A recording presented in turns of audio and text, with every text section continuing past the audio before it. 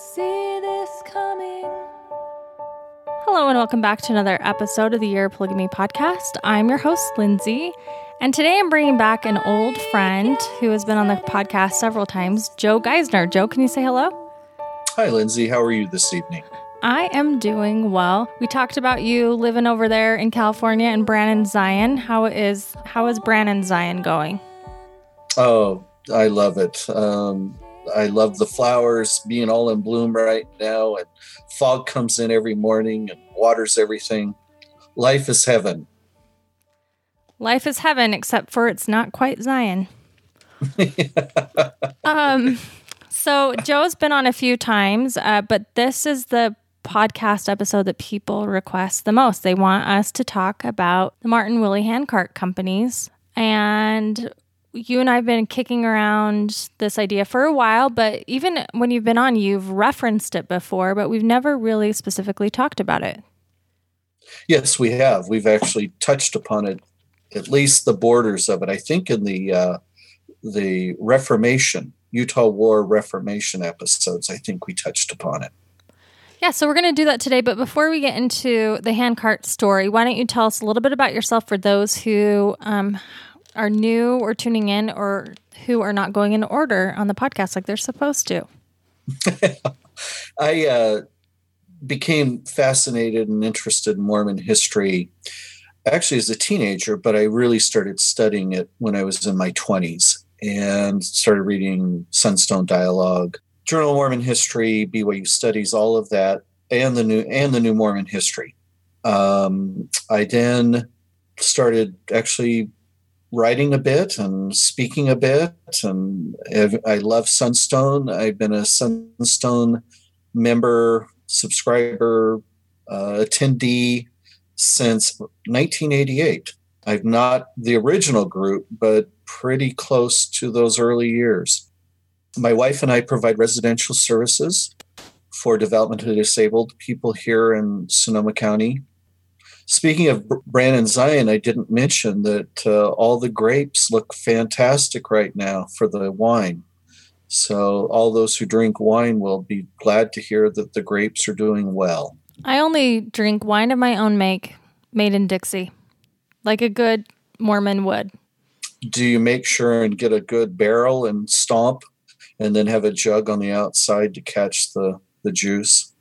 No, I only do it while I sing songs from the children's hymn book, primary songs. Oh, that's good. Yeah, it's a new, you haven't been to church for a while. It's a new thing in the handbook. I understand you wouldn't know that, but I can see this all occurring in Relief Society rooms. Yeah, we call it Super Saturday, but it's a lot more fun than it used to be. Okay, so let's get into the story of the handcarts.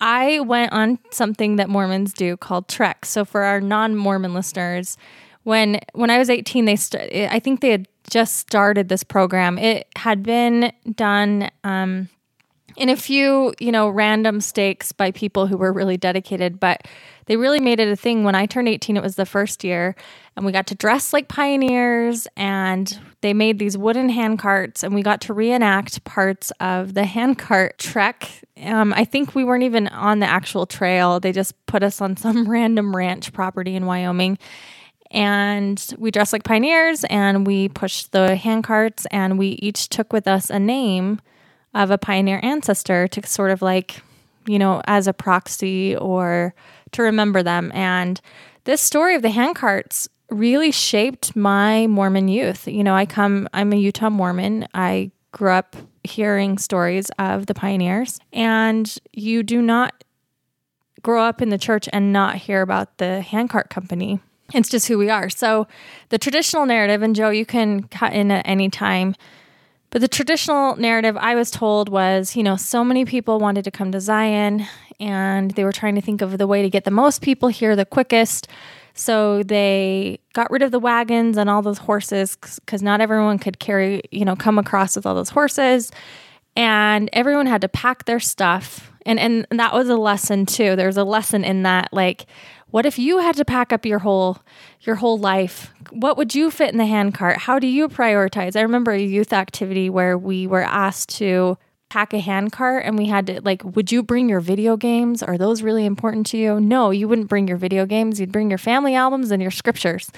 And so we would pack up everything and come west like the pioneers did. They packed up their lives. They had all these hardships. And I think I mentioned this to you, Joe, but in my mind, still when I do this podcast, I have to remind myself that the overland trails, when Mormons are coming across, doesn't take very long. It takes a few months, sometimes if it goes wrong. And in my mind, it's like it took years and years and years because my little Mormon Utah brain is thinking the pioneers are still perpetually walking across the desert, singing as they walked and walked and walked. And yeah, we heard, that the handcart companies were told in reverence. They were told with leaders crying tears, talking about what faith they had because they had to bury babies along the trail and they froze and they had to cross a frozen river, and the boys got in like gentlemen and carried the women across so the women didn't have to, get their delicate lady toes in the river, and the men would freeze to death and die because of it. And we were taught like this is what these people gave for their faith. So why are you complaining? Yes. And one of the things that I heard often from local leaders and our church leaders were the pioneers had trials that were physical, but our trials today are spiritual. And I mean, if you know anything about the pioneers, their trials were absolutely spiritual and physical, but that is what I drew many a strength from thinking of these pioneers. When I'd go through something hard as a teenager, I'd be like, well, but I didn't have to bury my baby on the side of the road. So, that's real. Like I still in my mind, like I will say that, I'm a terrible mother. I'll say that to my kids. They're like, I have to do homework. And I'm like, well, your foremothers walked 3 months to come here. Yes. So yeah, it's really built into our Mormon psyche. So anyway, that rant aside, Joe, tell us what you had heard about the handcart pioneers. Well, thanks, Lindsay. You're bringing up the subject, and your description has reminded me of some things that as I was preparing for this and telling people about doing this podcast.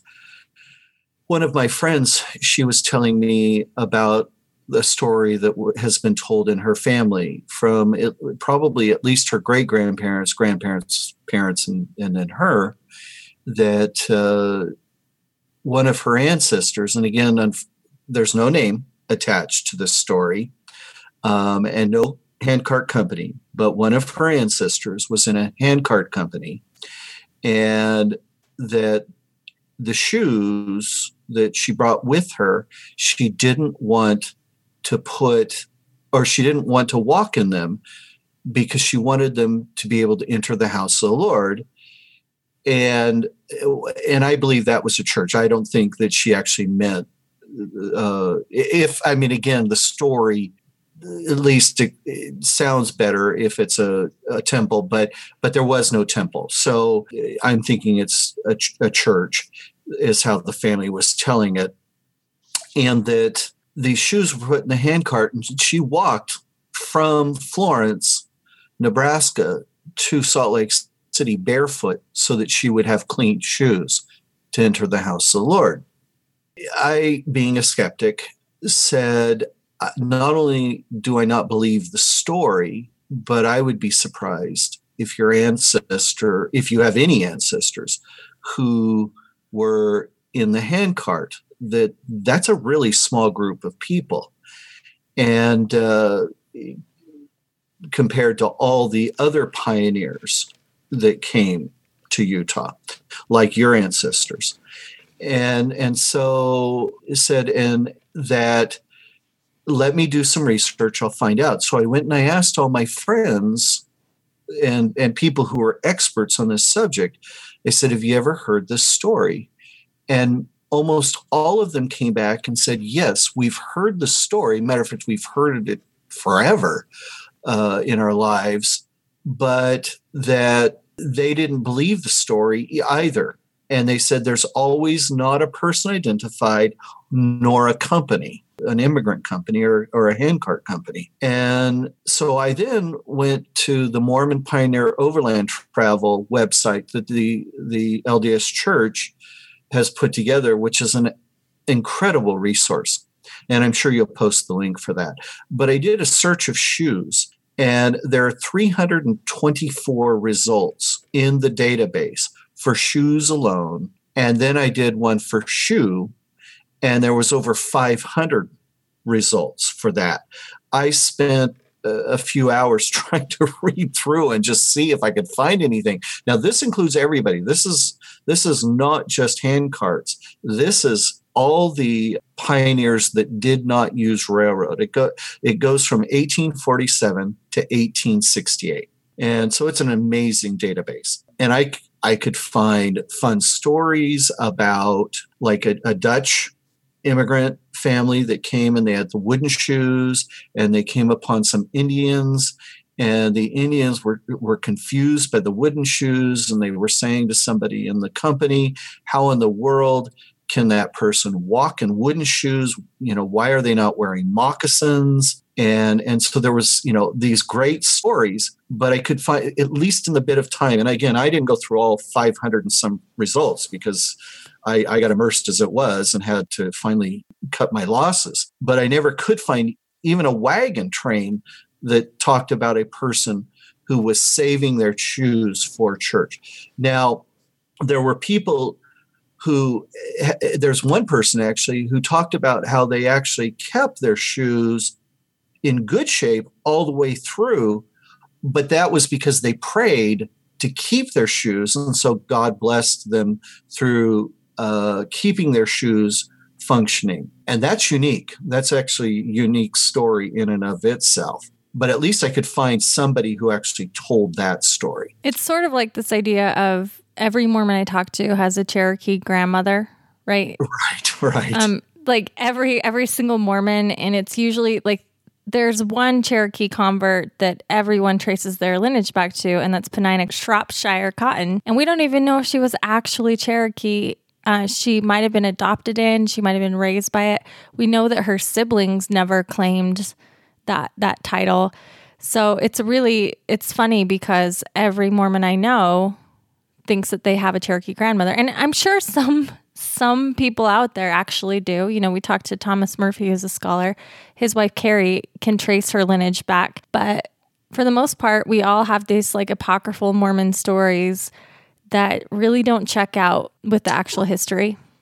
Absolutely. And one of the comments I said to this friend is I said, for me, the reality is so much more interesting, and the courage that these people showed to travel in handcart is in and of itself amazing. And to then create stories such as the shoes, and I get the idea is you're saying, well, we should sacrifice everything to be clean and look good and appear clean when we go to church. I get that. I know that, Will Bagley in Blood of the Prophets has a quote from one of the federal people, maybe it's even one of the soldiers who comes to Utah to get those 17 children from the Fancher train and take them back to Arkansas. This person says how terrible the children looked, how they were dirty, their clothes were ragged, on and on and on. But he then said, and Will points out, that these children actually looked better than the Mormon children did at the time. The families were doing their best to keep those 17 children, fed and clothed and everything, and as clean as possible, even to, their own children not looking. So, the real story is that the good that the Mormon families did, trying to help those children. At the same time, we're talking about the cleanliness part. So, so the whole idea to try and have people try and be clean, it's a good story, I guess, for that. Unfortunately, I think it takes away from the real history. And that's hopefully, what we can do. One other myth, though, that I'd like to actually, you know what? Let's save that for a bit. But so speaking of shoes, do you mind? There's a couple of I thought that, again, the real story about shoes, because I got wrapped up in shoes. Well, can we fit the shoes in if we go in chronological? Can we actually, you know what? We should. Or at least, part. Yeah, that's true. We should actually step back and go. You brought it up, actually. Why the hand carts? Yeah, so let's set it up. So before, like the Vanguard company that first comes in, the first one is a very well-stocked company. Brigham Young is there with some of his leaders. It's mostly men. And they come across, they do pretty well. And there are plenty of people that cross the plains without incident. I mean, it was an adventure, as travel always is. But I think we have projected this particular handcart company story onto all of the pioneers, and that's just not accurate. So with the context of pioneers are coming over since 1847, talk to us, walk us into the context, set us up for why handcarts to begin with. Yeah, thank you. Thanks. Okay. The first, according to Will Bagley, and a lot of the material I'm going to be using comes from Will Bagley's South Pass. It is the latest and best information on the hand carts. His article that was in Journal of Mormon History, One Long Funeral March, is also an important. And then I already mentioned David Roberts' book. But Will points out that during in 1848, a group of Mormons heading east actually see a Scotsman pushing a wheelbarrow and across Nebraska. And he tells the Mormons that he says, I love it. He goes, I don't have to worry about the Indians stealing my horses. I don't have to worry about feeding the horses. I don't, I push I get up in the morning, I push my wheelbarrow. Matter of fact, the Mormons said, hey, we can put you into a group if you want to travel. And he goes, oh, no, I don't want to do that. He goes, this is much better for me. So they then communicate that to Brigham Young and the group. That's in 1848. During the 49er gold rush, they also see traveling to the California gold mines, men pushing wheelbarrows. So this whole idea of pushing a wheelbarrow or ultimately a handcart's already going into the Mormon's mind already back in 1848. But there's some events that happen. And so during the winter of 55-56, Brigham Young reported that the territory's loss of cattle was catastrophic. Probably 2/3 of the entire stock died. Also, the drought of 55 had completely devastated the economy, and it left the immigration fund in horrible financial shape. Matter of fact, in 55, 862 debtors owed more than $100,000 to PEF. So Young told Franklin D. Richards, he was the mission president for the British Saints, which was basically the European mission. The immigrants for immigration, because I that's the problem. I don't know all of these details, but I think even like the Scandinavian Mormons had to travel through Great Britain because of the way that they were sending people to get the good rates on the ships. And so Young tells Richards, he says, the immigrants, can come just as quick, if not quicker and much cheaper, can start earlier and escape the veiling sickness, which annually lays so many of our brethren in the dust. Young also planned for supply stations along the way. And Will points out, he says, without such a system in place, the handcart scheme offered little margin for mistakes or bad weather. That's important, that there was this idea that they would have way stations or supply stations along the way. Yeah, so really quick. So the idea, from my understanding, was they would almost like sort of streamline this process coming west. They would have these little encampments. It would be kind of this easygoing thing. And it's almost like this idea of, you can travel somewhere first class now. You can travel to Hawaii on a jet plane, or we can put you all on an economy airplane and get you over there really quick and cheap. So everyone can come. And that's kind of the idea, right? That is correct. That's correct. And just to interject here, Patience Louder, who may have the most beautiful, in the sense of vivid, of detail, of just explaining what occurred with her in her handcart company, and that her story has actually been published by Utah State University, and it's available, I believe, online. You can download it, the entire book. But her family was very well to do in England, and her father could have outfitted a few families. Matter of fact, I think he wanted to. And then the first presidency sent an epistle about the handcarts, and he then switched and went handcarts and ultimately died on the trek west. To show you how sure Brigham Young and the first presidency were that this was going to be successful, he said that they would be healthier, they would live healthier, there would be less casualties along the way in this epistle. And then this is the key, though, and you'll see this throughout anybody who studies the handcarts will see this continually come up. Young in the first presidency then say, if any apostatize in consequence of this regulation, so much the better, for it is far better that such deny the faith before they start than to do so for a more trifling cause after they get here. If they have not faith enough to undertake this job and accomplish it too, they have not faith sufficient to endure with the saints in Zion, the celestial law which leads to exaltation and eternal lives. So this is the mindset, that this is a way to weed out the slackers and the ones who don't have the faith. And you'll see that continually through the whole handcart scheme.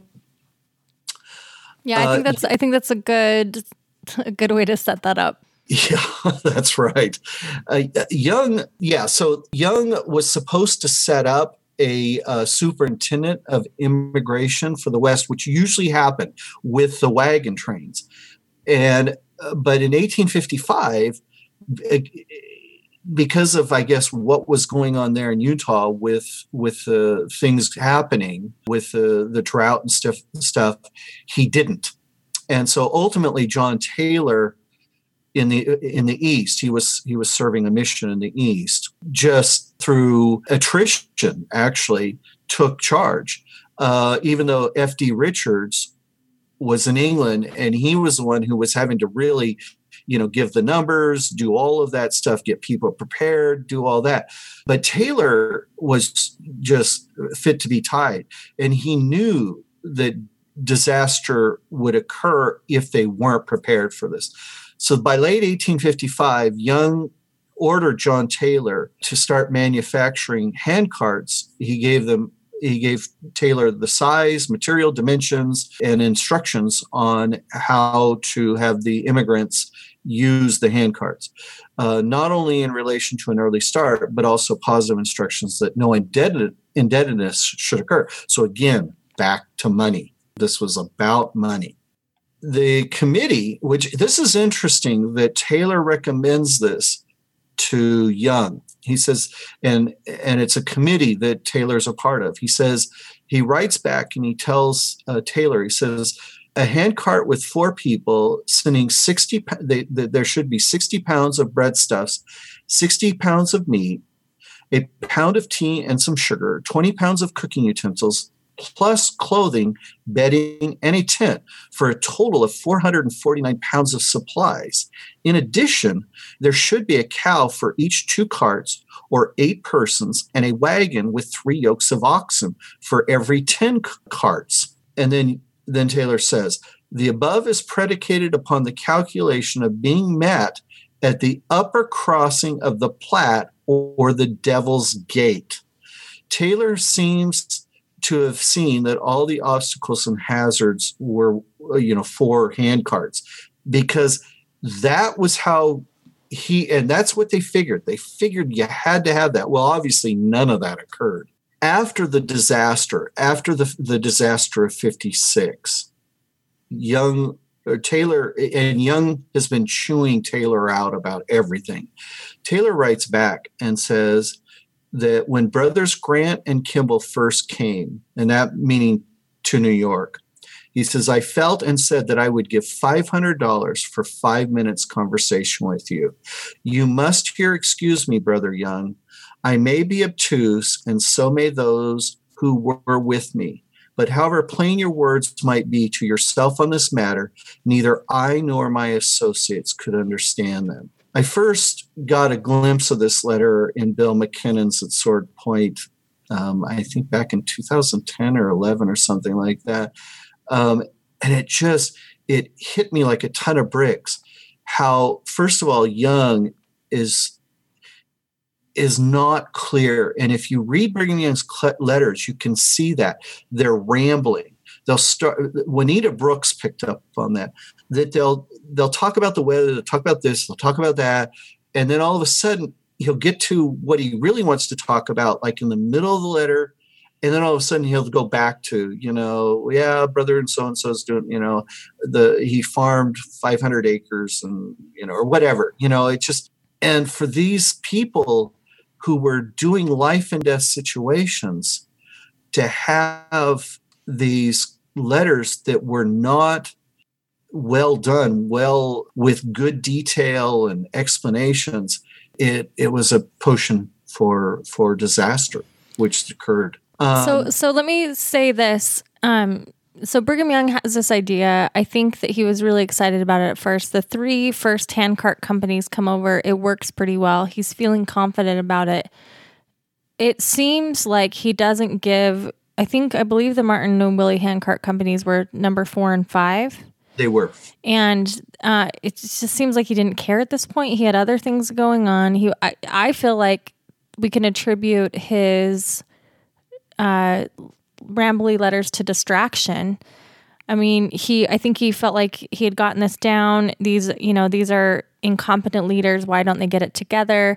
And, there were some successful handcart companies after. I believe the death toll for other companies, excluding the Martin and Willie handcart companies, were about 1 to 13 deaths on average, which, I mean, that's still not great, right?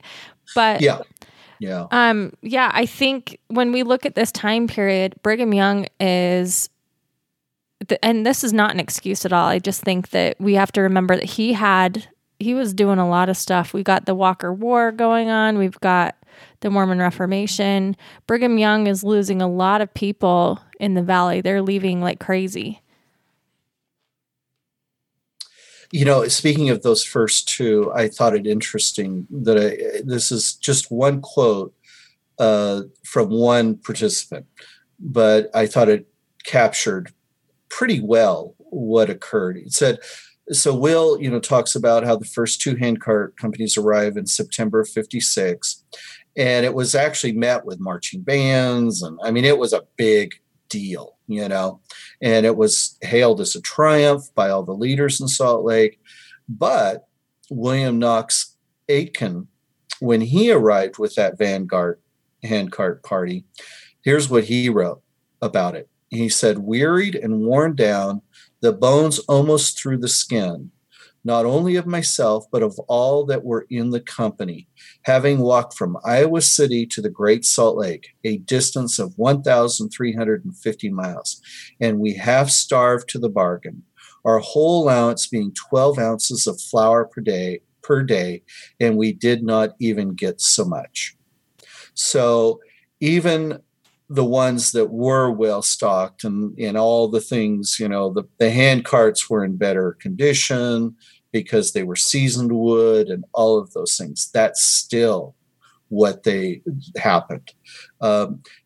I did a comparison, and I did it years ago, and I couldn't find it for this, but I believe that I found every single hand cart. Oh no, it was aggregate. That's right. When I did aggregate, so I didn't do individual. I did aggregate, and I still found that the amount of people who died in the hand carts far exceeded even when you combined all the overland migration by gold miners, whoever, the people going to Oregon, still the aggregate was so far above the regular people who traveled. The handcart, well, that was one of the things I was going to say is I'm guessing most of your listeners have heard of the Donner Party, correct? Yeah, I think that's fair to say. This was the infamous group who froze, and some of them ate humans. Cannibalism, that's right. Yeah. Okay. So being a kid who grew up in California, a huge part of my education in California history every single year in elementary school. I don't remember so much being in high school, but at least in elementary school, the Donner Party was discussed every single year. I remember as a little boy taking treks with and not treks like you did with a handcart, but treks in a nice vehicle driving up to Donner Summit and going to the place where the Donner Party camped before they were rescued at Donner Lake, at the eastern side of Donner Lake, going there and walking around and reading the historical markers. And we've had almost every decade, there's been a new production that's shown on TV here in California about the Donner Party. It's a huge deal. It's always talked about. Well, the Donner Party, compared to either the Willie or Martin handcart, is a drop in the bucket when it comes to deaths. I mean, there's just no comparison. I can't remember, in Donner Party, it's 20-some people or 30-some people who died. It's hundreds in the Willie and Martin handcart people. And overall, the handcart is in the hundreds. So, it's just amazing. I never heard about the handcarts as a child growing up. Now, I wasn't Mormon until I was 10 years old, but I don't even remember hearing about handcarts until I probably made one of my trips to Utah as a teenager. That's the difference in how history has played that out. And I'm wrong, actually. It was about 39 people that died before the Donner Party made it to California. And so almost 50% died. So it was a very high percentage who died. But just in numbers alone, there's no comparison. Yeah, and I actually have the statistics when we get into the disaster. If we want to, I can talk about how many died from each handcart company. But walk us through. So let's start with the problems. What happens on the actual trek? Yeah. So the biggest thing is that the Willie and Martin handcarts companies did not leave until August. The others left in the spring. The Vanguard companies left in the spring. And that's why they made it in late September. But the Willie and Martin did not leave until August. So one of the women talks about how, things were great. The first start, it was pleasant weather, walking through Nebraska and everything's going well. But as soon as they start into Wyoming, things start falling apart. One of the interesting things that occurs is that Franklin Richards, again, the guy who's in charge, technically, from England, he comes over and he leaves Florence and he rides in a horse or carriage across and gets to Salt Lake October 4th, 1856. And he tells the conference, he says that God will rule over the storms because the storms are already brewing. And so he tells the conference that that God will rule over the storms, that the handcart pioneers will be free from suffering more than they can bear. that at Florence, Nebraska, he'd asked the saints to express their faith and requested to know if any of them knew that they should be swallowed up in the storms, whether they would stop or turn back. They voted with loud acclamations that they would go on. He said their faith would bring the choice blessings of God upon them. Richards claims the saints still on the trail, about 1,000 with handcarts, feel that it is late in the season and they expect to get cold fingers and toes, but they have their faith and confidence towards God that they will overrule the storms that may come in the season thereof and turn them away, that their path may be free from suffering more than they can bear. At the same time, at the same meeting, though, Young realized that things weren't as good as what Richards was saying. So he said to the bishops that they needed, well, he stopped the meeting, told the bishops they need to send 16 mule trains, more than 40 teamsters, a dozen or more wagons, and 12 tons of flour to relieve the people struggling in the mountains. So Richards is painting a pretty good picture. Now, Young did get notification. So that may have been why he reacted the way he did, because he got notification, which Richards wouldn't have, though Richards was there and seeing what was going on. But Young got notification that things were bad and that they should not have even left. So Young knew even before they left Florence that things were bad and that things were starting, that storms would start brewing in Wyoming and cause all kinds of havoc. I'm thinking, well, I want to read this. When you read some of the survivors' accounts, they paint a pretty nice picture. Some of the time they don't, some of the time they do. It's just sort of, and they'll sort of intermix because again, they're now creating faith stories as 20 and 30 years pass by. And so some of their reminiscence. But here is actually an account written by two military people, and they're near Fort Bridger. And this is what they write about. This is what they see with the Willie train, which again is not the worst. The Martin is the one who the most devastation. So this is what they see with the Willie handcart. And this is eyewitness. The Willie handcart trains were suffering beyond measure for the want of provisions and on account of the cold. They were very badly clothed, and in consequence of the hardship, many of them were dying. In one camp, they buried 15 in one day. Since the frozen ground was frozen, they had to lay the bodies in heaps and pile over them willows and heaps of stone. What the poor creatures will do and what will become of them, it is hard to tell. Under delusion, they have left their homes in foreign lands, and to justify a whim of the governor, undertook a journey of thousands of miles, not half provisioned or fitted for a trip that, even in cold weather, is difficult enough, let alone in this inclement season of the year. That is an outside observer, and that is what they saw. Here's from John Chislett, who was in the Willie Company, and this is what he tells about his experience. And this gets into shoes a little bit. It says, the effects of our lack of food and the terrible ordeal of the rocky ridge still remain among us. 2 or 3 died every day. At night, we camped a little east by north of the South Pass, and 2 men in my 100 died. Chislett had to bury them, but stench of their corpses made him sick, and he vomited fearfully. One of the dead men was wearing a pair of medium-heavy shoes.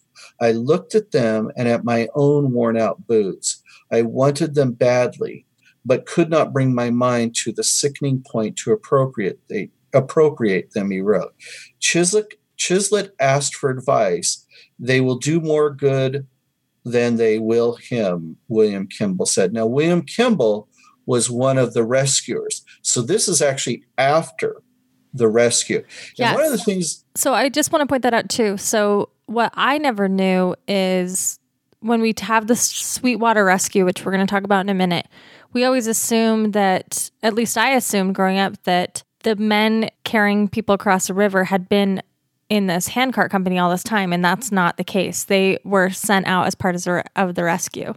That's correct. And what's interesting, I think, I don't know if it was true for you, but it was for me, that I figured once the rescuers, and now this is from reading the New Mormon History even, so this is not from reading faith-promoting history, this is reading the New Mormon History, that I got from what I read was that, and the impression I got was that once the rescuers got there, all was well.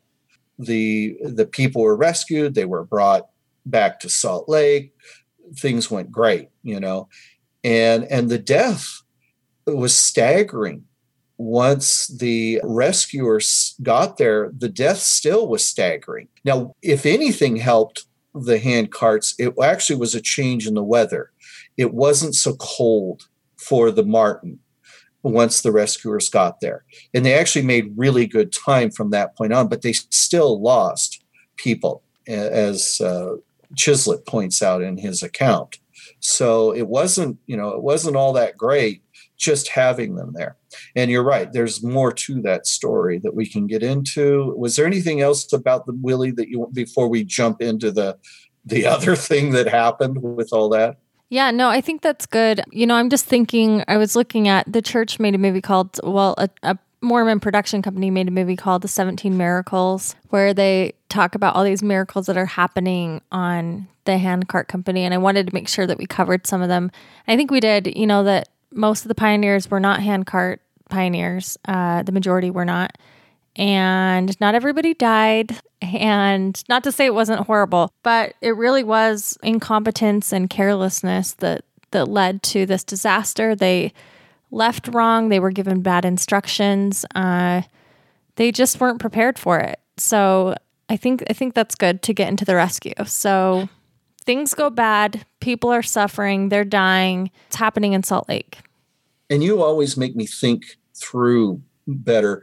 I appreciate that with you. So I if I remember right, and again, I'm going back into my memory banks here, but I recall 60,000 Mormons did the overland route, and I think it's right around 600. Maybe it's 800. No, it's got to be more. It's more than that. I'm sorry. It's got to be a couple of thousand, I think, did the hand carts, because there were 350 and 400 and some in both, each of the Willie and Martin. So there was a couple, but still, it was like a couple of thousand, And I think after the Willie and Martin, there was one year that they were still a high number that started out, but then after that, the other year or two after that, then they just piddled to nothing.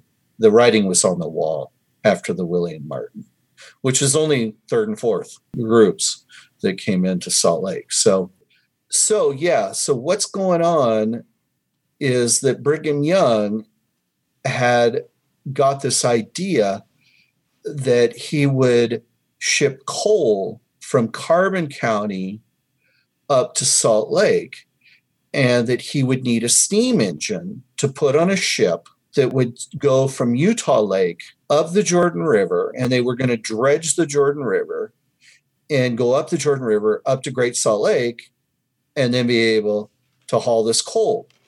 He needed a steam engine to put on this ship. Now, the people in the East who were the sellers of the steam engine said, you got a problem. Steam engines won't work in salt water. And he said, I don't care. I'll make it work. Steam engine. Then he decided he also needed Deseret type for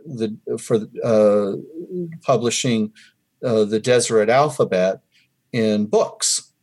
And he also had a bunch of books that he needed. He also wanted a threshing machine that filled up one wagon. And by the way, the steam engine was 13,000 pounds that they actually ended up getting. They needed machinery for a woolen mill, nearly weighed 45 tons, and then a bunch of other stuff. And it's the other stuff that's even more interesting. So that's all in the East. And so Young sends his people there to ship all this stuff back. Their wagons give out, the men give out, the animals give out.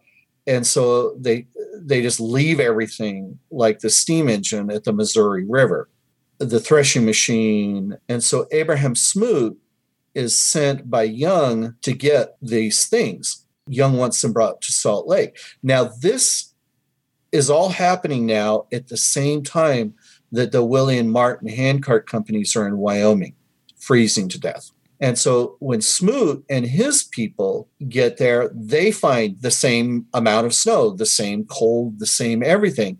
And he doesn't have enough men and supplies himself to keep his men alive to even think of getting this stuff back. So he informs Young that he's going to have to leave the books. He's going to have to leave the threshing machine. He's going to even have to leave his engine, precious steam engine, the fixtures, nails, glass, and part of his groceries, and even the dry goods, part of the dry goods, all at Fort Bridger, because he's not going to be able to bring them back.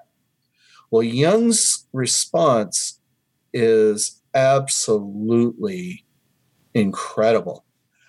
He tells Smoot, he says he wants him to bring all the goods in, and if he doesn't have enough teams, to call upon the brethren who are out in the mountains with ox teams to assist the handcart immigrants. Yeah, and this is in Bagley's article, right? Where Brigham Young's response, he gets frustrated too, because that's not what he asked, right? But what he asked wasn't clear, and people are trying to discern it, but they literally are incapacitated. They can't move forward in the way that he wants them to. That's correct. And Will then discovered this next little bit of information after he did the long funeral march. And this is found in South Pass. So Will points out that the freight included Brigham Young's private supplies. And as Will points out, he says, but Smoot had already told Young that the boiler and other machinery is more or less rusted by exposure to the weather, and the books, I fear, are so damaged also. So a winter in Fort Bridger would hardly leave them worse for wear. But it was not the machinery that worried Young. It was the groceries, because the groceries included tons of tobacco, rum, whiskey, brandy, tea, and coffee, which are all perishable and would not have survived until January at Fort Bridger for Young to have sent more supply or people. So, and we touched on this briefly in the Word of Wisdom podcast. So, the idea is Brigham really was sort of weighing his resources and his priorities, and he did see this shipment as very important. And getting back to that, that if you don't have the faith to come to Zion, then you don't deserve to come to Zion. He would ironically apply that same rhetoric to the rescuers and tie it into their salvation as we go along. Yep. Yeah. Caleb Green, who was the camp clerk for Smoot's train, said that the train consisted of 43 wagons of merchandise, and 3 of those were personal items. The 3 of the wagons were personal items that belonged to Brigham Young. And then he wrote, so we have evidence of what was in the wagons, those 3 wagons. So Green writes that Young wagons contained about 6 tons of freight, which was for the use of his family. And he had a large supply of tobacco, rum, whiskey, brandy, and other liquors, also tea and coffee. So that was something that Will discovered after that one, because Will really thought that it was the steam engine in the long funeral march article, and so in that article, that's what tied up the rescuers. But after that article, but before he did South Pass, he then discovered this report by Caleb Green. So that was a big deal for Will to find that. I can't emphasize that enough, how that shows the tenacity of a researcher Will is. And I would also say that that points to some of the distractions we were talking about earlier. Yes.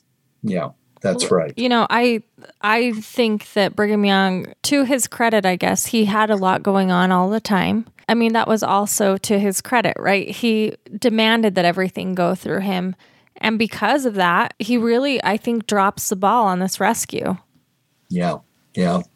Sort of reminds you of when we talk about the Utah War and how Bill McKinnon points out the micromanagement to all the way down to what types of bows and arrows that the Mormon soldiers would use, and yeah, which they actually never ended up using, as we also pointed out in that episode. But anyway, yeah. Do you have any other thoughts on the Willie? Because there is one last thing about the Willie that I wanted to point out, and then we'll move into the Martin. Yeah, go ahead and Okay. do that, and then I'll give the statistics for the Willie. That'd be great. So on November 4th, the survivors of the Willie Company learned that Brigham Young had. So these are the survivors, okay, and they're on November 4th. So I believe they just gotten in. No, they hadn't. Okay, they hadn't. So I'm sorry. So they're still out there. They're still out there dying. Some of them dying. But anyway, so they learned. So they're coming getting close to Salt Lake. He said they learned that President Brigham Young had sent word that some freight still lying at Fort Bridger was to be brought in this season, and that some teams and men of our company were needed. William Woodward wrote in the Camp Journal, several teams and men were selected for the trip. Willie's party was still 80 mountainous miles from Salt Lake, caught in yet another blizzard. 7 more people, ages 8 to 66 years, would die before they reached to safety. So these people, what they had gone through, then they themselves learn that Brigham Young's now taking their saviors away from them to go get his supplies. When I read that in Will's South Pass, it was like, wow. My mind could not wrap around thinking I'm out there freezing to death, or I may be one of those 7 people dying. My statistics say that 68 of 404 in the Willie Handcart Company died. That's 17%. It's different than the Martin Handcart Company, which we'll talk about in a minute, but 17% died in the Willie Company. And what was your total number again? I'm sorry. What was 68 of 404? 68. Yeah. Okay. And yeah. And we'll talk about that a little further down. But yeah, that's right. Yeah. And we should point out that a lot of the people that went through their injuries were, debilitated the rest of their lives. Some were crippled because of what they experienced. That's right. That's exactly right. All right. Let's jump to that. Okay. About the shoes, because now we can add in the shoes part. So, okay. And these are women. I tried to pick out women and what they had to say. I appreciate that. Thank you.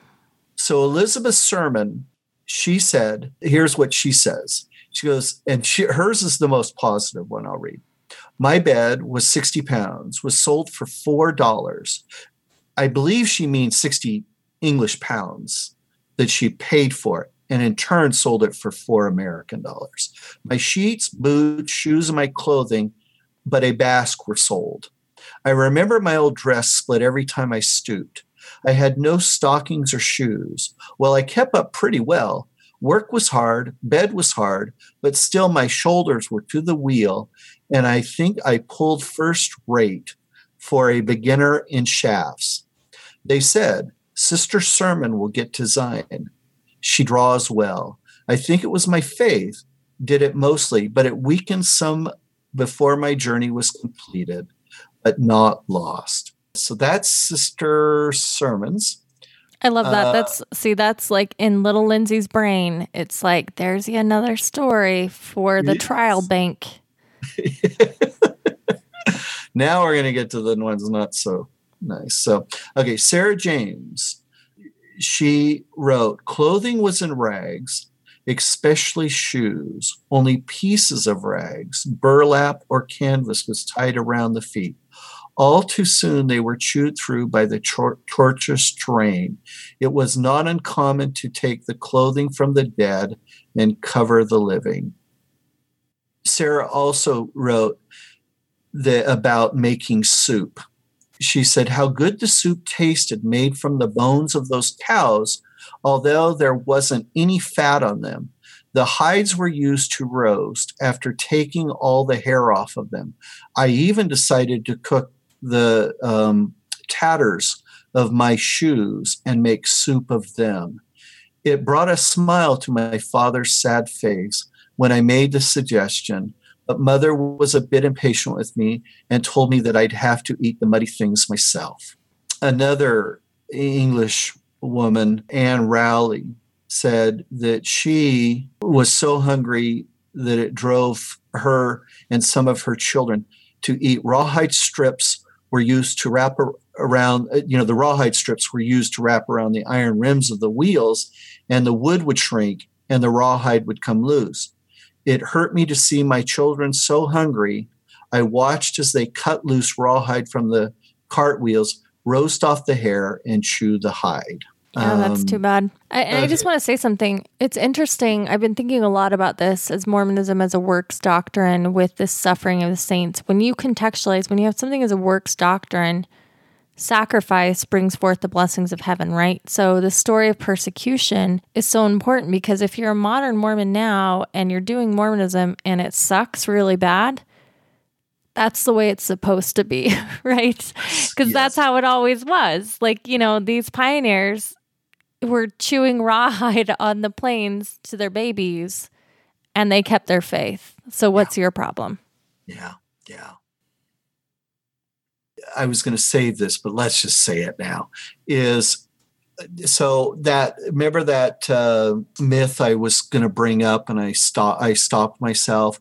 So Francis Webster, who was a member of the Martin Handcart Company, this quote is found in conference addresses. Gordon Hinckley says it in 1991 in October conference.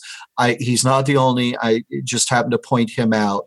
And this is Connell O'Donovan's research that he found where at least the earliest for this myth. But so Francis Webster did make a statement, and so I'm going to read part of the statement that he actually did make. Then I'll point out the myth. So, okay, we suffered beyond anything you can imagine, and many died of exposure and starvation. But did you ever hear a survivor of that company utter a word of criticism?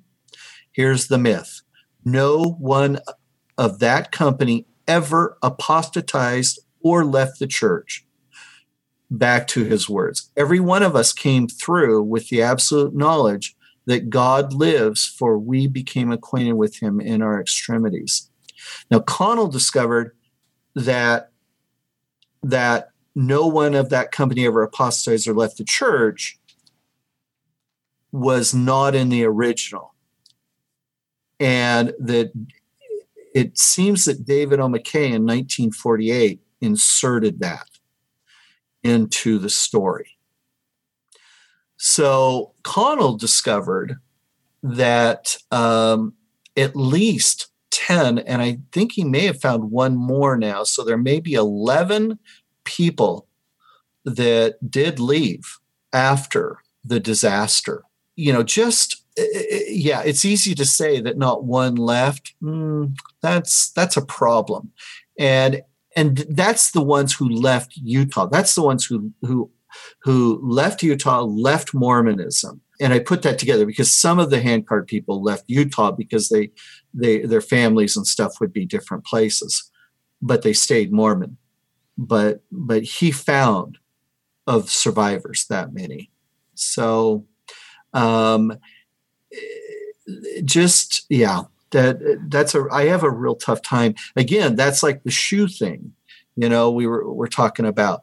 that the real story of these people's courage and what they went through. So I'm going to find... It's just remarkable. I found some information on that. I'm just going back to it about this idea that everyone that was part of the handcart company remained faithful. This comes from Pioneer Women Relief Society magazine, January 1948. I'm going to read you this little blurb. I think that's the David O. McKay thing, isn't it? Yeah. Do you want me to read it or no? Yeah, that'd be great. No, that'd be good. It says, it was in an adult Sunday school class of over 50 men and women. Nathan T. Porter was the teacher, and the subject under discussion was the ill-fated handcart company, referring to the Martin Handcart Company, that suffered so terribly in the snow of 1856. Some sharp criticism of the church and its leader was being indulged in permitting any company of converts to venture across the plains with no more supplies or protection than a handcart caravan afforded. One old man in the corner sat silent and listened as long as he could stand it. Then he arose and said things that no person who heard him will ever forget. His face was white with emotion, yet he spoke calmly, deliberately, but with great earnestness and sincerity. He said in substance, I ask you to stop this criticism. You are discussing a matter you know nothing about. Cold historic facts mean nothing here, for they give no proper interpretation of the questions involved.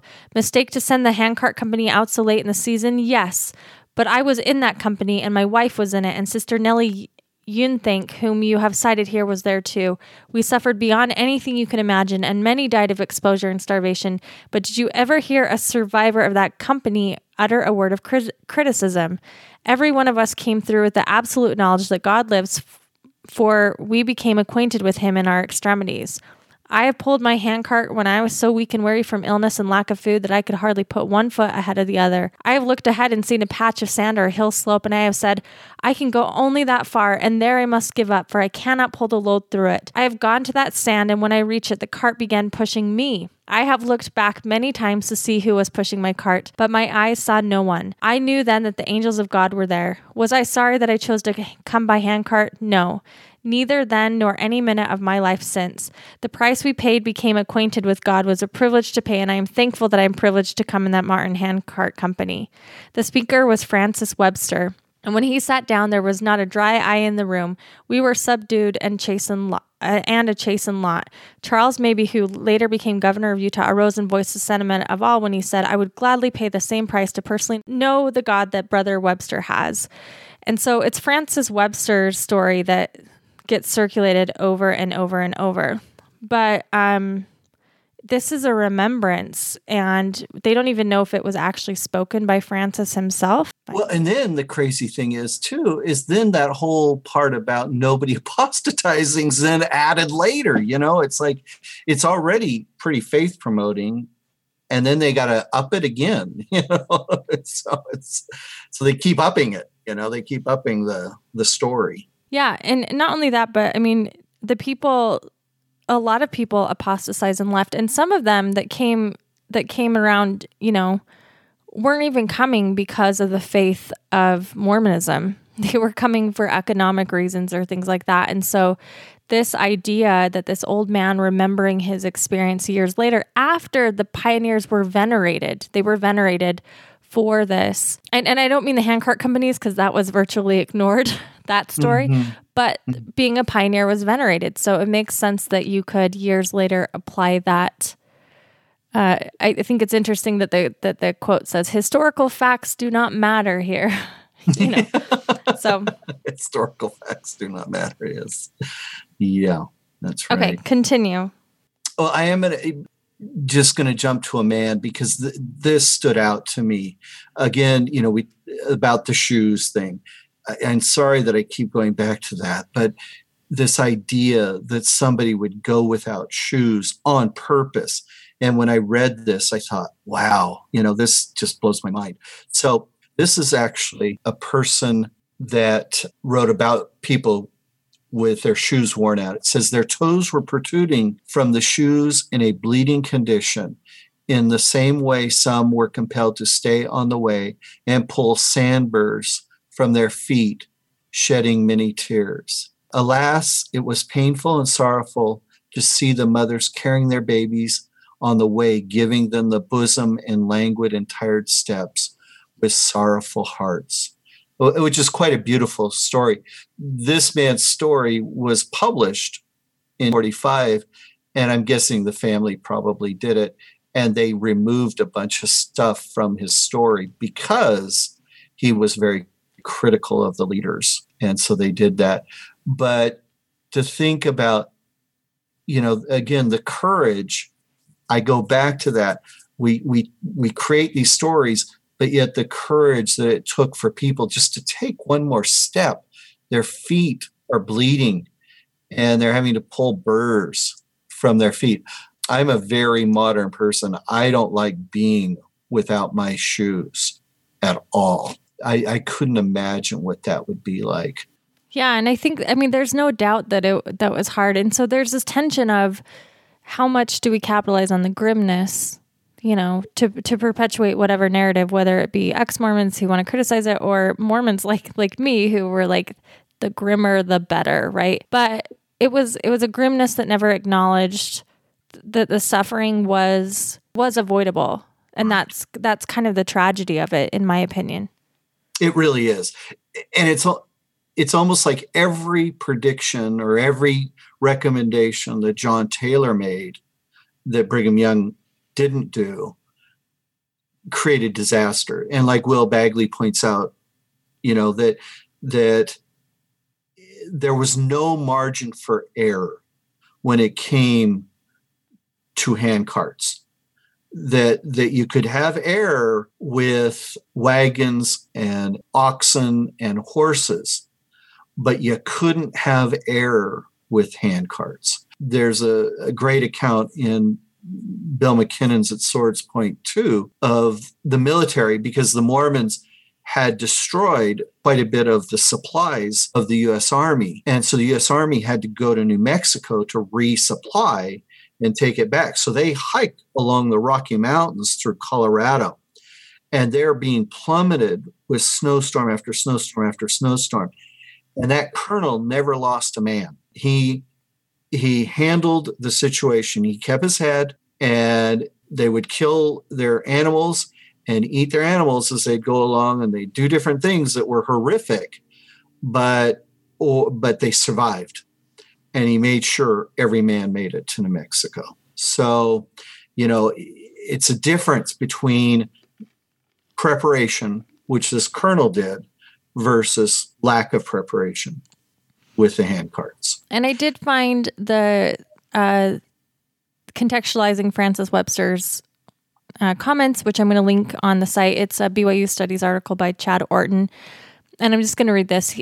This is back to Francis Webster saying that, how dare you mock it? I was on that. Mm-hmm, right. This is what Chad says about it. He says, while Webster's statement has been presented as his actual words, Palmer did not make that claim. Rather, he included a caveat. He said in substance, it is not known exactly when Francis Webster made his comments. It is also not known when Palmer put those comments on paper, although it is likely he did not take them down word for word when Webster uttered them. From available evidence, it appears that Webster made his comments in 1904, 2 years prior to his death at the age of 76, although no Cedar City Sunday School records from that time are extant. Palmer mentioned two other individuals by name, Nathan T. Porter, whom Palmer identified as a teacher of the class, and Charles W. Mabee, who later served as a governor of the state of Utah. Porter served as principal of the Normal School, teacher training program for the branch's agricultural college, from 1901 to 1904, while Mabee was an instructor at the same school till 1906. Mabee later recalled that either he or Howard R. Driggs, not Porter, was the teacher of the Sunday school. The question of the teacher does little to change from the time frame. Driggs was the assistant principal of the Normal School.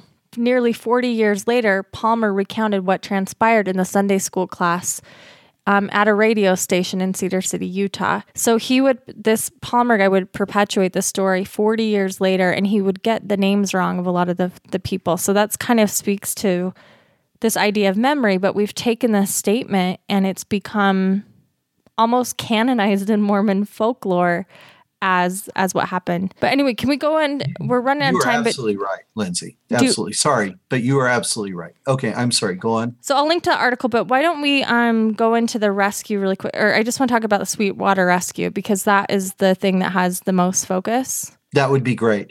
And do you want to do that. And then I've got one comment about Ephraim Hanks with that. So did you want to say anything particular about it? Or No, so just the story is that these, young boys are all 18-year-old boys. I think if I'm remembering right, Hinckley recounted this story. In that same conference address, maybe? Yeah, just about the story of these 18-year-old boys they cross the Sweetwater. When Brigham Young heard of this story, he wept like a child. And these men would lose their toes, fingers and toes. I'm gonna link an article that sort of talks about what actually happened with the Sweetwater rescue. But what do you want to say about it first? Well, and again, doesn't Chad Orton tackle that? I mean, Chad Orton really did some great work with that. And did he also tackle that too in a BYU studies, or am I misremembering? No, he does. He actually has a blog too, which I'll link to, where he sort of debunks the myths, and it's a little bit more accessible and digestible. But he actually goes and talks about the rescuers, who they were, what their names were, and first of all, not all of them are 18. Right. That's one of the things that he's like, nope, that's not a thing. And that's something that we can, prove. But I'll just read a bit what he says about that. Sure. It's got a bunch of tabs here. That Francis Webster quote was great. This is what he says. This is what Chad Orton writes. The evidence indicates that more than 3 rescuers braved the icy water that day. Of those positively identified as being involved in the Sweetwater crossing, none were exactly 18. Although these rescuers helped a great many of the handcart pioneers across the river, they carried only a portion of the company across.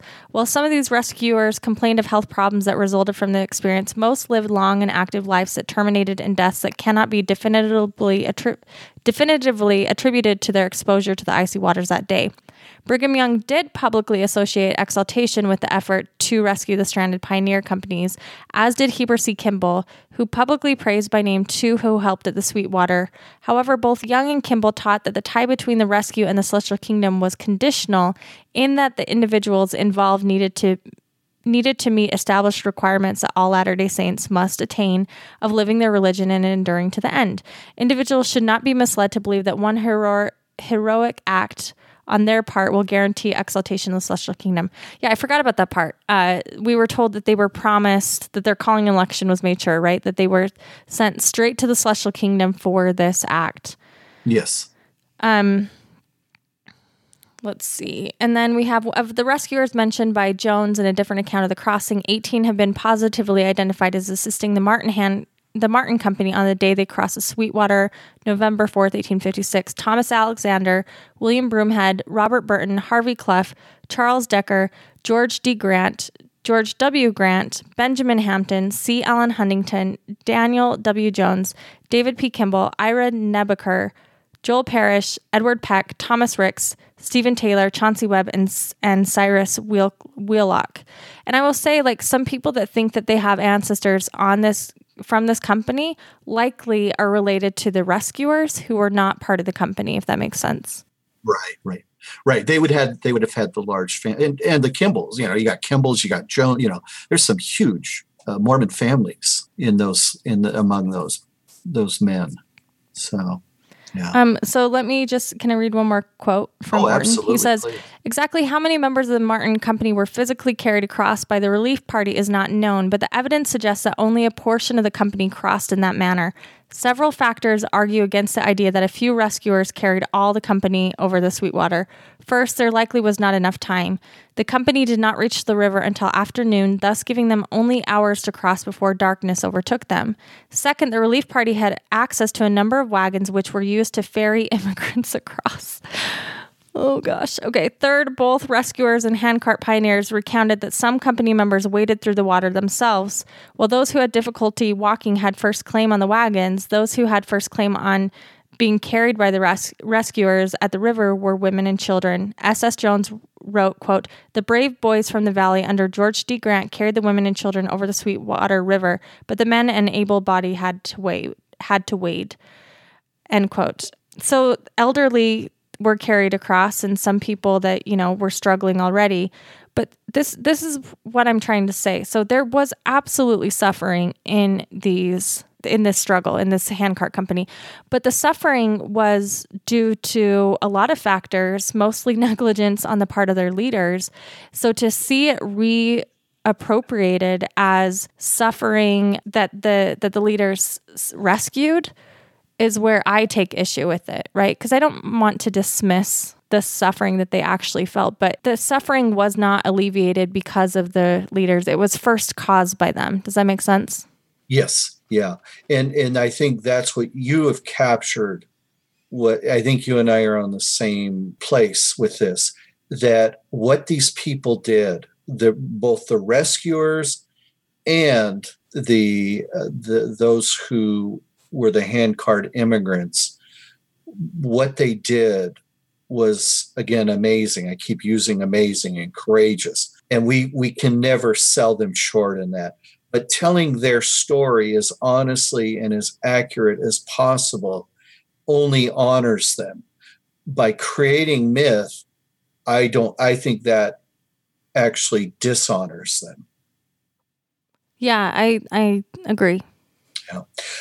And speaking of this is one of the rescuers for the Martin handcart, who was not a part of that Sweetwater, because he went on, and that's Ephraim Hanks. And in one of his comments, he says that what he saw, he could never forget. Now, this is a Behoy. This is one of the tough guys. This is one of Brigham Young's henchmen. Okay. One of his, if it was mafia, it'd be one of his El Capitans or whatever. This is a tough guy. And he said he could never, ever forget what he saw. So here's what he said he did. And because this is after he's left the main body, and there's still people along the trail of the Martin who've been basically left for dead. And people are telling them they're gone. There's no way these people are alive. And he goes on through the snow and actually finds people alive. And this is what he writes of what he found and what he then had to do. And it's mind-blowing. So he says, many of the immigrants whose extremities were frozen lost their limbs, either whole or in part. Many such I washed with water and Castile soap until the frozen parts would fall off, after which I would sever the shreds of flesh from the remaining portions of the limbs with scissors. Some of the immigrants lost toes, fingers, and again, others whole hands and feet. Why would we want to make stuff up when Ephraim Hanks and these other people had to deal with this kind of stuff? It's just, yeah. Yeah, and I think, so this is the other thing. As with all human nature, right, things get reduced to memes. So this whole, the whole Pioneer Trek really gets reduced to this handcart story, the rescue, the Sweetwater rescue. And really that was one afternoon, 3 hours of part of a larger context, a huge part of the story.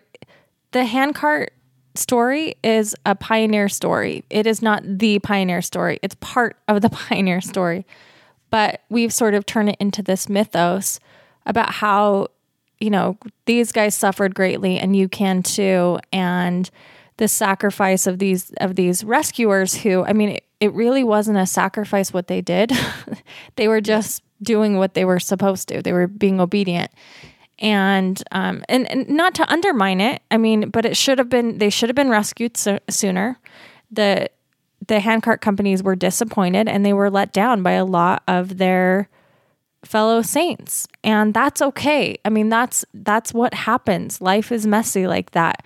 But to rewrite it, to cover up the fact that it was kind of a failed effort, I think is kind of unfortunate. And I think that I'm sure that those who suffered had to see that history rewritten and maybe even rewrote it themselves to make sense of what happened. Absolutely. Absolutely, Lindsay. I just want to talk about Connell O'Donovan's research really quick about, because this ties into the polygamy angle. A lot of the immigrants that come are left orphaned or widowed and become married off when they get into town, when they get into Salt Lake. Let me read the death statistics for the Martin Handcart Company really quick. Okay, so the Willie Company started with 404 people. This says about 80 people died. I'm going to have to look at the statistics on that. And I'm going to add, because this fits in with what you just said. So South Pass, this is what, and Will is being extremely conservative, okay, in what he says about that. He has that the census of the dead was never taken, according to historian Tom Rea.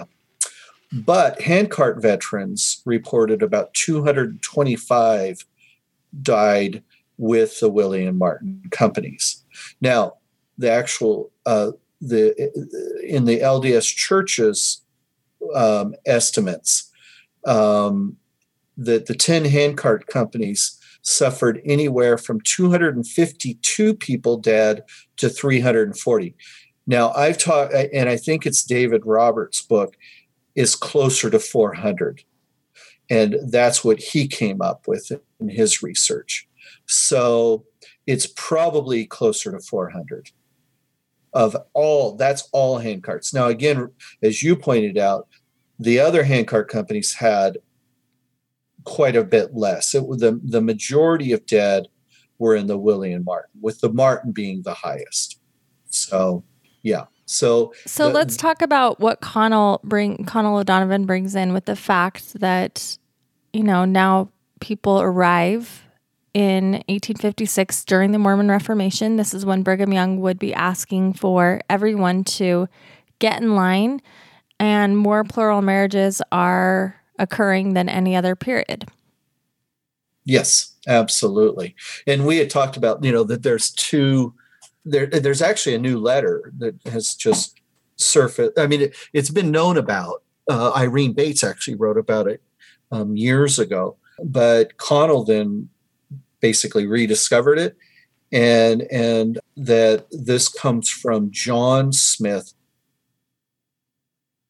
the patriarch of the church, Hyrum Smith's son, oldest son. His wife, Helen Fisher Smith, says during the Reformation that girls as young as 10, as young as 10 were being married off. So, but the youngest that Connell, and he focuses mainly on the Martin handcart, which has the most devastation, as we've talked about. And so these are orphan children. And he found an 11-year-old who marries a 30-year-old and is pregnant within the first year. The man who this 11-year-old marries also marries another young 26-year-old woman on the same day. What's interesting, though, is that the 11-year-old's parents actually survived. So she was not an orphan, but so many of the other children were. The next youngest was 13 years old, and she married a 24-year-old. And she also conceived within 3 months after that marriage. Let's see. The oldest man to marry a teen was 52 years old, and she was 15 years old. And she conceived her first child with him about 3 days into the marriage. Well, there's a story, just for example, on LDS.org talking about a pioneer. Her name was Kirsten Erickson. She was part of one of the handcart companies. And I'm just going to read this part. It's the same typical pioneer story. She doesn't have enough to eat. They're starving. It says, reaching Zion at last, Kirsten arrived in Salt Lake City on September 13th. The company had traveled slightly more than 1,000 miles from Florence, Nebraska in 68 days. And before that, she had pulled a handcart for 3 weeks from Iowa City to Florence, covering about 300 miles. Was Kirsten's heart full of gratitude and joy? Unfortunately, we don't know. She recorded only her regret at having to leave behind most of her clothing and her surprise at the ragged pioneers she met in Utah. Another traveler that same year summed up the experience of those who pushed and pulled handcarts, quote, "There could not have been a more difficult mode of travel. I knew when I left England that ours was to be a handcart company, but it was impossible for me to realize the hardships I had to meet." End quote. Shortly after arriving, Kirsten was taken to the home of her sister in Lehi, Utah, where she recovered from the journey. On November 1st, just a month and a half after arriving in Utah, she married her brother-in-law, Jens Peter Benson, as a plural wife. Brigham Young performed the sealing ordinance. So this just shows, like, this was the mode of the, like, I don't, some people will call this human trafficking, and I think that there is an application in modern understanding of that to be made here. A lot of the immigrants coming across did not realize that they were coming across to work in the homes of people and be married off pretty soon. And that's what happened, especially to a lot of the Scandinavian immigrants who, or, those from Europe who didn't speak English. They would come into these homes and be placed with family members or people that spoke their language and be married off pretty soon after. Yeah, absolutely. About the Martin, that's a bit interesting, is that Connell documents 309 women, females, shouldn't say women, females, were in the company. 149, so almost half were 20 years old or younger. 149 of those young women and girls, only 12 died. So that leaves 139 survivors. And we actually talked about this in a previous podcast, but we should bring it up again, that it was mainly men who died during the handcart. One reason, because men don't do well in cold, extreme cold. Women just, for some reason, do better in extreme cold and depredation. The other thing is the men were the ones usually doing the pulling until they died, and then the women. So the women are, probably working up strength to do it. The men are going cold turkey into it and just don't do well. The other thing that Connell discovered is that 55 of those survivors, of that 137 survivors of 20 and below, 55 of those entered in to marriage, and that 42 of the 55 conceived a child prior to turning 20 years old. I mean, that whole thing was rampant.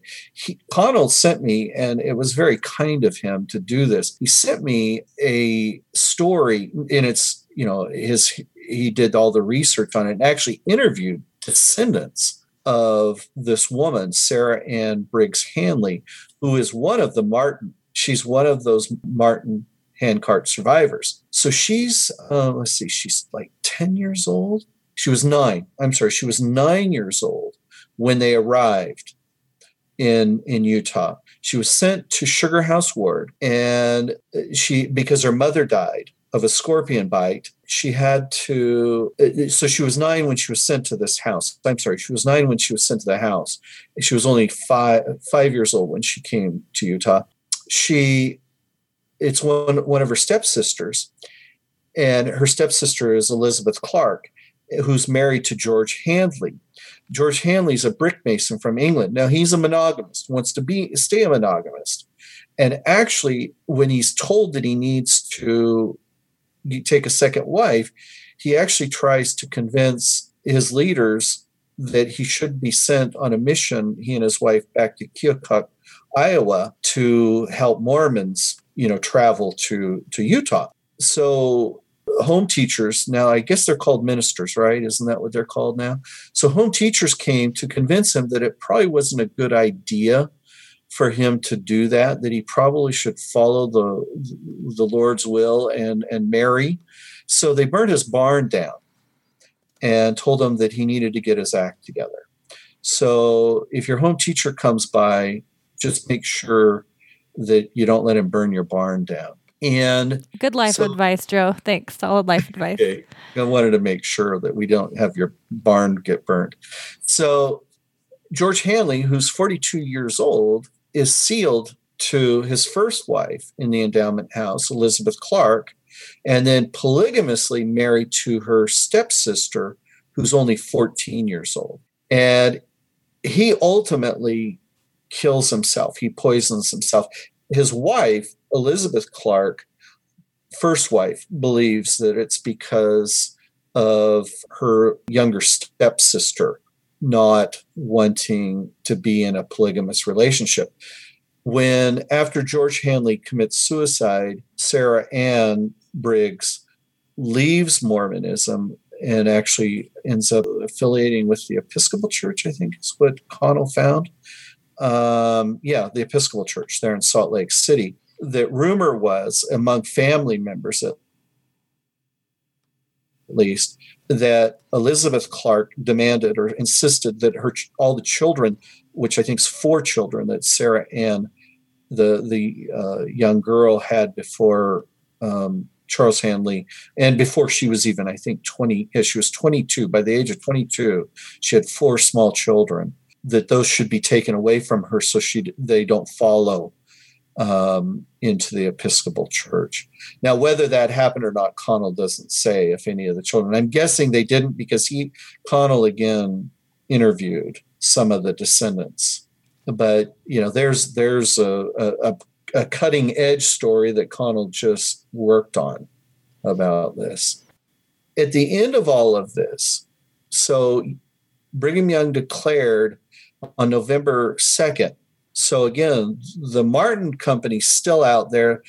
The Willey Company the Willey Company is just coming down in. So at this time in November. And Young, before they even though get in to the valley, he says, if any man or woman complains of me or of my counselors in regard to the lateness of some of this season's immigration, let the curse of God be on them and blast their substance with mildew and destruction until their names are forgotten from the earth. And again, remember, David Roberts, through that research that he did, discovered that Brigham Young was aware that there was disaster looming before they even left Florence. So, Brigham Young's trying to circumvent people pointing the finger at him. John Taylor's response to Brigham Young, this is about a year. I'm sorry, it's not. It's 3 months after this, but it's John Taylor writing to Brigham Young.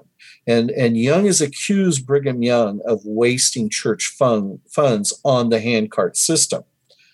And so Taylor's response is powerful. He says, the handcart system was to me and to us all a new operation.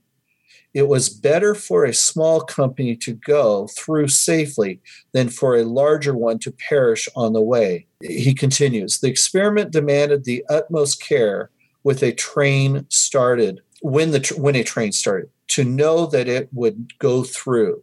I knew of the weakness and infirmity of many women, children, and aged persons that were calculated to go.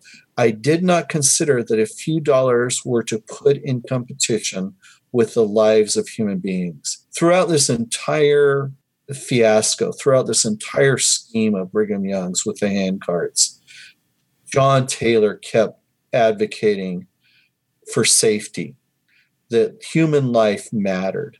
And Brigham Young continued to show that after time, that human life never. That's why John Taylor's the one true prophet. Am I right, that's fundamentalists? Really, sure. Yeah, I mean, I'm going to attach some commentary. I think it's at MHA that, it's the female scholar's name. She blames it on Franklin Richards, I think. But yeah, it's hard. I think it's a system of blame, but really, I mean, if you take Bagley's information that Brigham Young cared more about his, cart of tobacco and whiskey over rescuing these people, that is a valid interpretation. And some people look at it and think that it was just one of those tragedies that happened by a lot of people. But regardless, I mean, there was a lot of suffering to come to Utah. It was not an easy thing for some. if you were poor, it was not an easy thing. So, and then if you were a Gentile, even if you had money. Yeah. Is there anything else you want to say about the handcart company? Yeah, the only thing I'd like to say is that anybody who's interested in this subject, you're going to be putting up some links, but the amount of information on the handcart pioneers is absolutely amazing. There's no, in preparing for this, it was not a lack of information that I was having an issue with. It was the mountains of information that a person could draw from. And every story is powerful. Every person's story is, again, using that word amazing and using that word courageous. And these people deserve our respect for what they went through. And those people who went there to assist, to bring them back, and to help them bury their dead, and to cut their flesh off of their bodies, as Hanks did, also deserve our respect.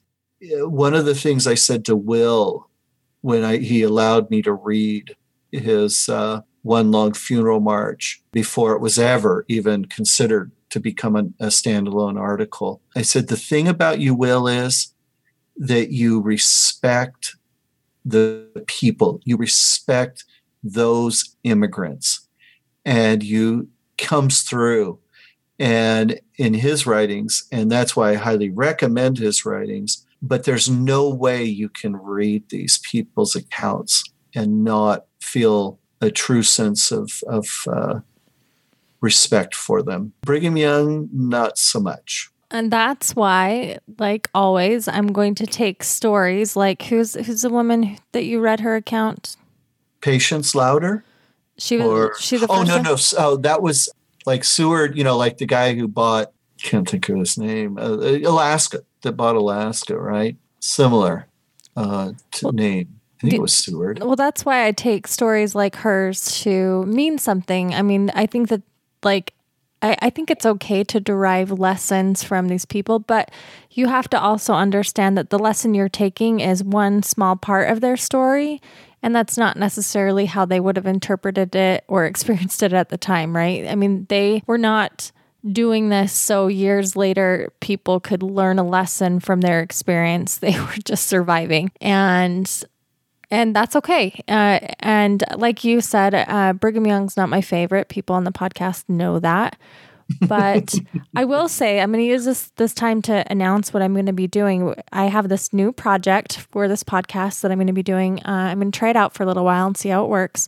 Once a month, I have actors who are reading the sermons from the Journal of Discourses, and they're going to give them as a sermon. And we're going to start with Brigham Young. And I will tell you, it has helped soften my view and help me give some context and understanding to who Brigham Young was when I hear the sermon read. That doesn't mean I, agree with him necessarily on a lot of things, but I think it will be a powerful series. So it'll be interesting to see what people take out of that. So that should be after we publish this. We're going to put up our first Brigham Young sermon. That's exciting. So you're going to go to more of a rated R kind of a show. Yeah. No, it's actually really good. Our actor who does the Brigham Young sermon, it's really great. He gives a certain sermon. We're picking ones that have to do with polygamy, and he gets really into it. Brigham Young's delivering this particular speech outside. The wind interrupts the speech, as we know from the text. So the actor, is yelling over the wind at one point. And so it should be interesting. We'll see how that goes. But I will say that it has given me more insight into how people saw Brigham Young. So maybe that will also be an experience that listeners have. Yeah. By the way, the woman is Elizabeth Sermon.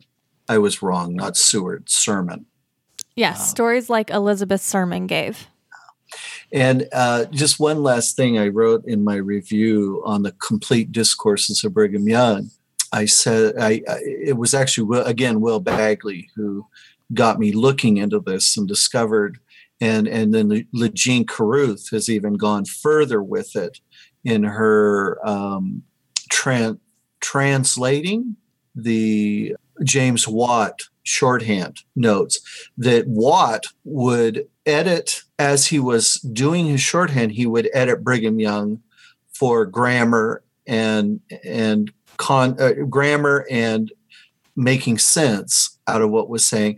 And then before he published in the Journal of Discourses, he edited them again to make them flow better. We got to keep in mind when we talk about Brigham Young's sermons that Watt was, editing them right from the beginning to give some coherency to them.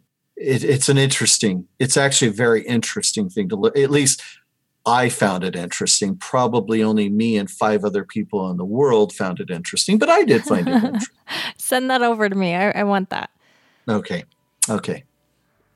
Well, Joe, thanks again, as always, for coming on. And thank you, Lindsay. You're amazing. It's true. I am. Yes, you are. It's the Diet Coke. Okay, well, Joe, you're amazing too. And everyone, thanks for listening.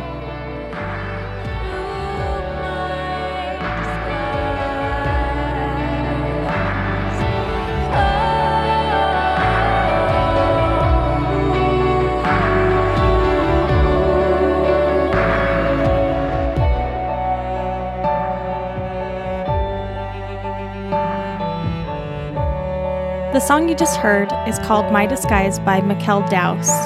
Her album is available for purchase on iTunes or Apple Music. Thanks for listening.